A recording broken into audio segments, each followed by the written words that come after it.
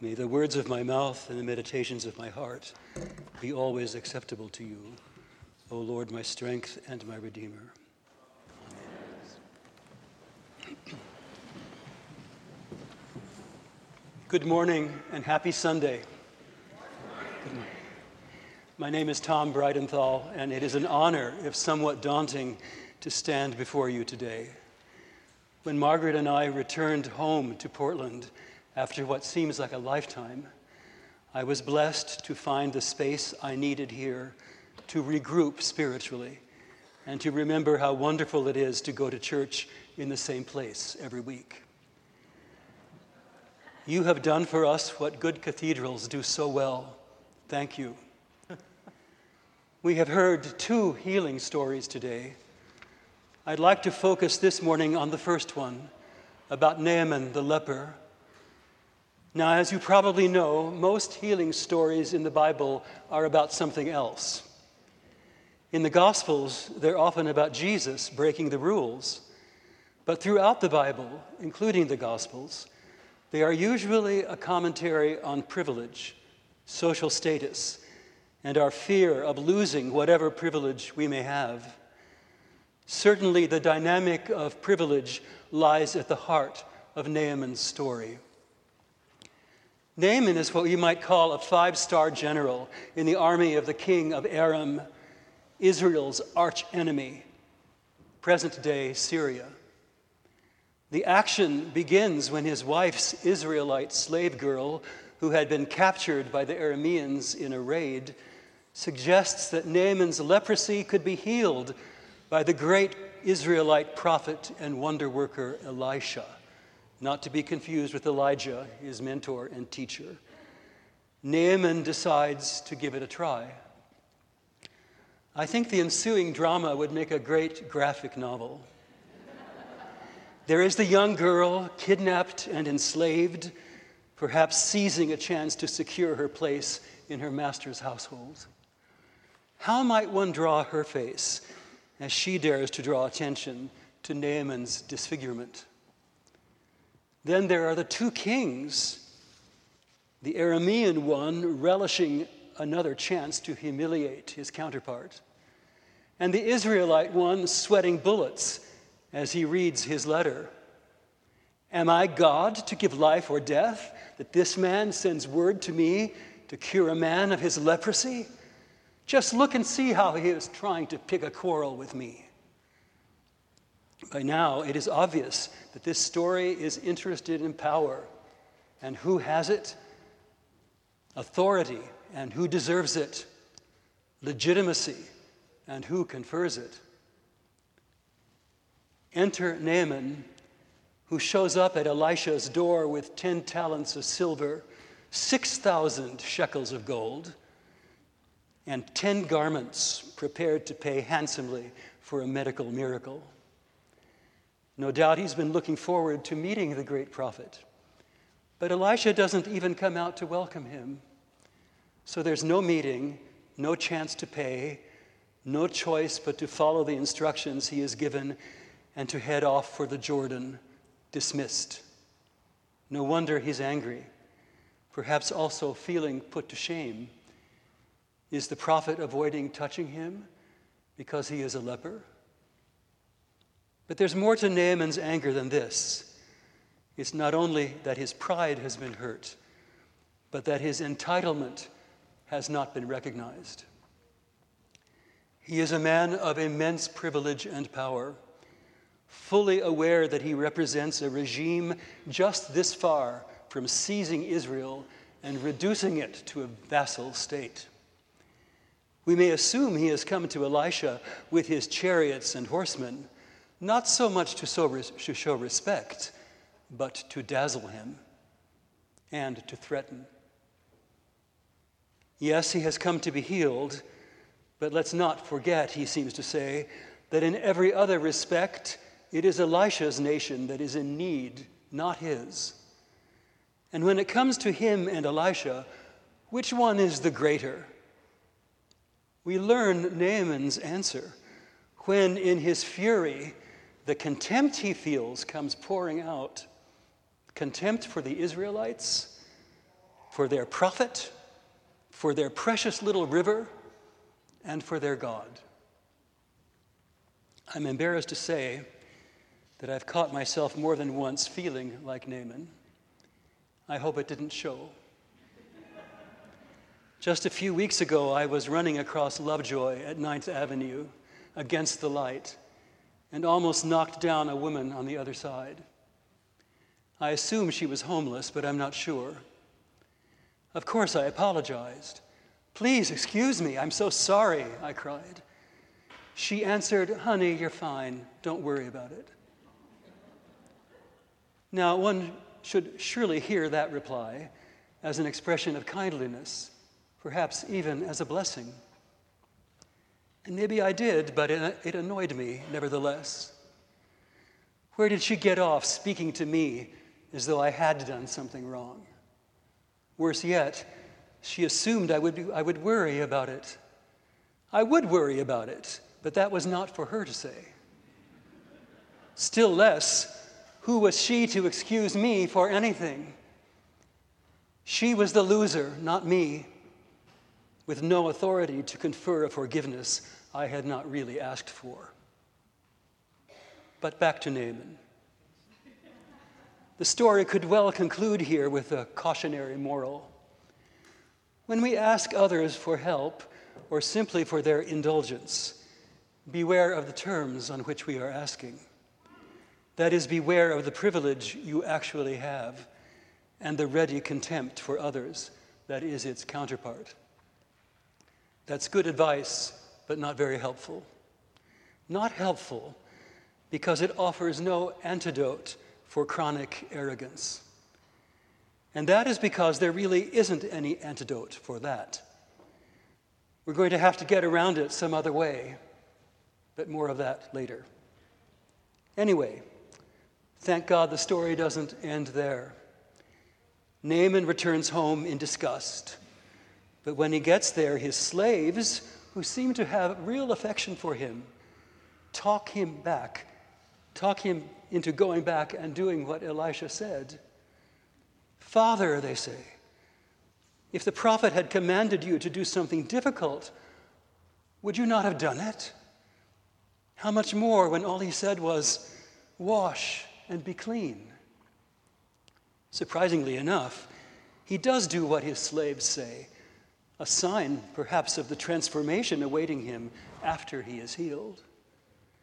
He immerses himself 7 times in the Jordan, and as the text puts it, his flesh is restored like the flesh of a young boy. But even now, Naaman isn't about to stop clinging to his privilege. He only obeys Elisha, and we should note his slaves, because his despair proves greater than his self-importance. It is his leprosy, or his shame in the face of it, that drives him to the water. And although the Jordan washes his leprosy away, the old strategies for maintaining the upper hand are still very much in play.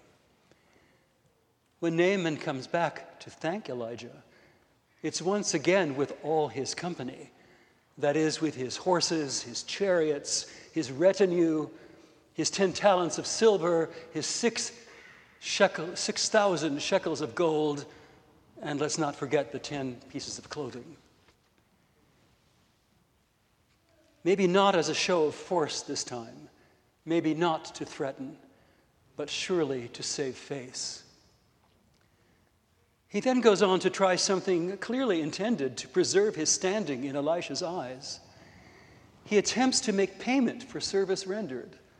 "Please accept a present from your servant," he urges.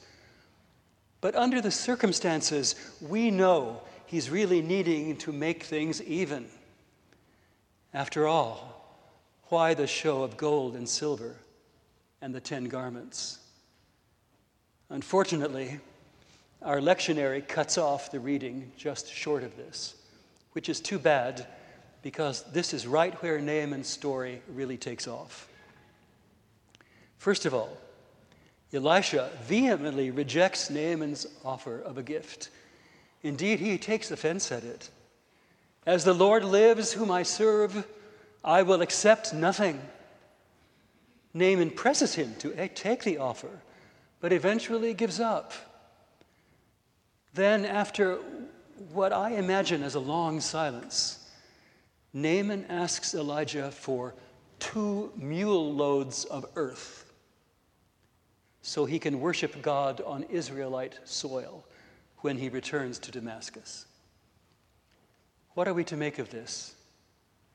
Does this just reflect the ancient view that a national God's sway only extends as far as the territory of his people? In fact, that can't be what Naaman is thinking, because what he says next assumes God will be just as present in Damascus as he is in Israel. Naaman wants to be assured that God will forgive him when he bows down before Rimmon, the god of Aram, as he will surely be constrained to do by virtue of his position in the royal court. May the Lord pardon your servant on one account. When my master goes into the house of Rimmon to worship there, leaning on my arm, and I bow down in the house of Rimmon, may the Lord pardon your servant on this one count. Naaman is acknowledging that Adonai, the God of Israel, is present everywhere and will witness him seeming to worship another God. The realization that there is one God who is close to us no matter where we are reflects a remarkable advance in religious faith. But more remarkable still is that Naaman wants this all-powerful and gratuitously tender God near him, literally as the ground under his feet. To this, Elijah simply answers, "Go in peace." What has happened here? Naaman has not been freed from privilege.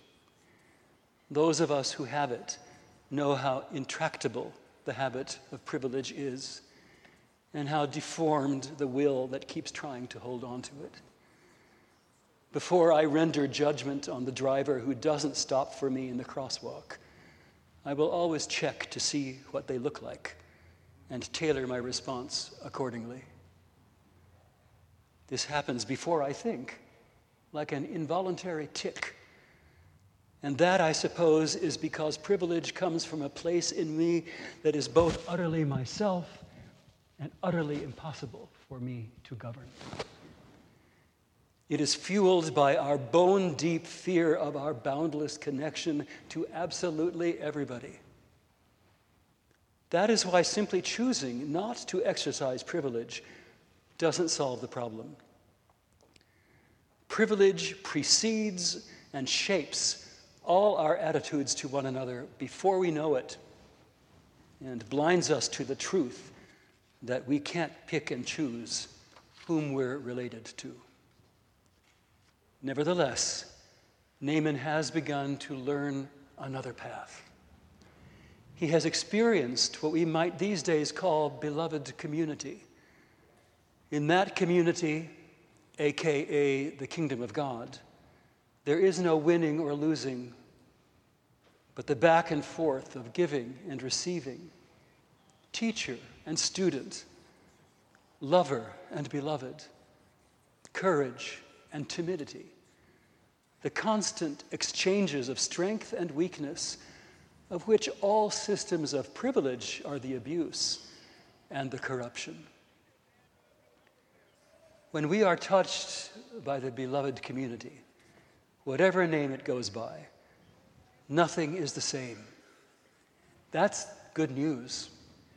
But the sequel may be harder to accept. It involves the daily and exhaustingly repetitious work of catching ourselves in our privilege, repenting of it, and letting Jesus and the Holy Spirit make each painful discovery a teachable moment. This is a lifelong process. It's relentless because it is so exacting, like running laps or playing scales or saying "child of God" every time I consign some miscreant to hell. When I get sick of this work and wish I could just get holy and be done with it, it helps me to remember that while we're baptized only once, we can take communion thousands and thousands of times. That's because Eucharist is the food that sustains us as the power of God's love slowly but surely takes possession of our lives. I wish it were easier. Even communion can seem perfunctory at times. Sometimes the best we can do is to keep hauling our cartload of earth around, by which I mean our memory of the place where the ground beneath our feet turned holy, until we learn that that ground is everywhere. Beloved, community is all around us, on the streets, in the news, even in church. Listen for the discounted voices. Listen for the unsolicited blessings. There's help for you. Go, see. If you were told to do something easy, wouldn't you do it? And finally, you're fine, honey. Don't worry about it. May it be so. Amen.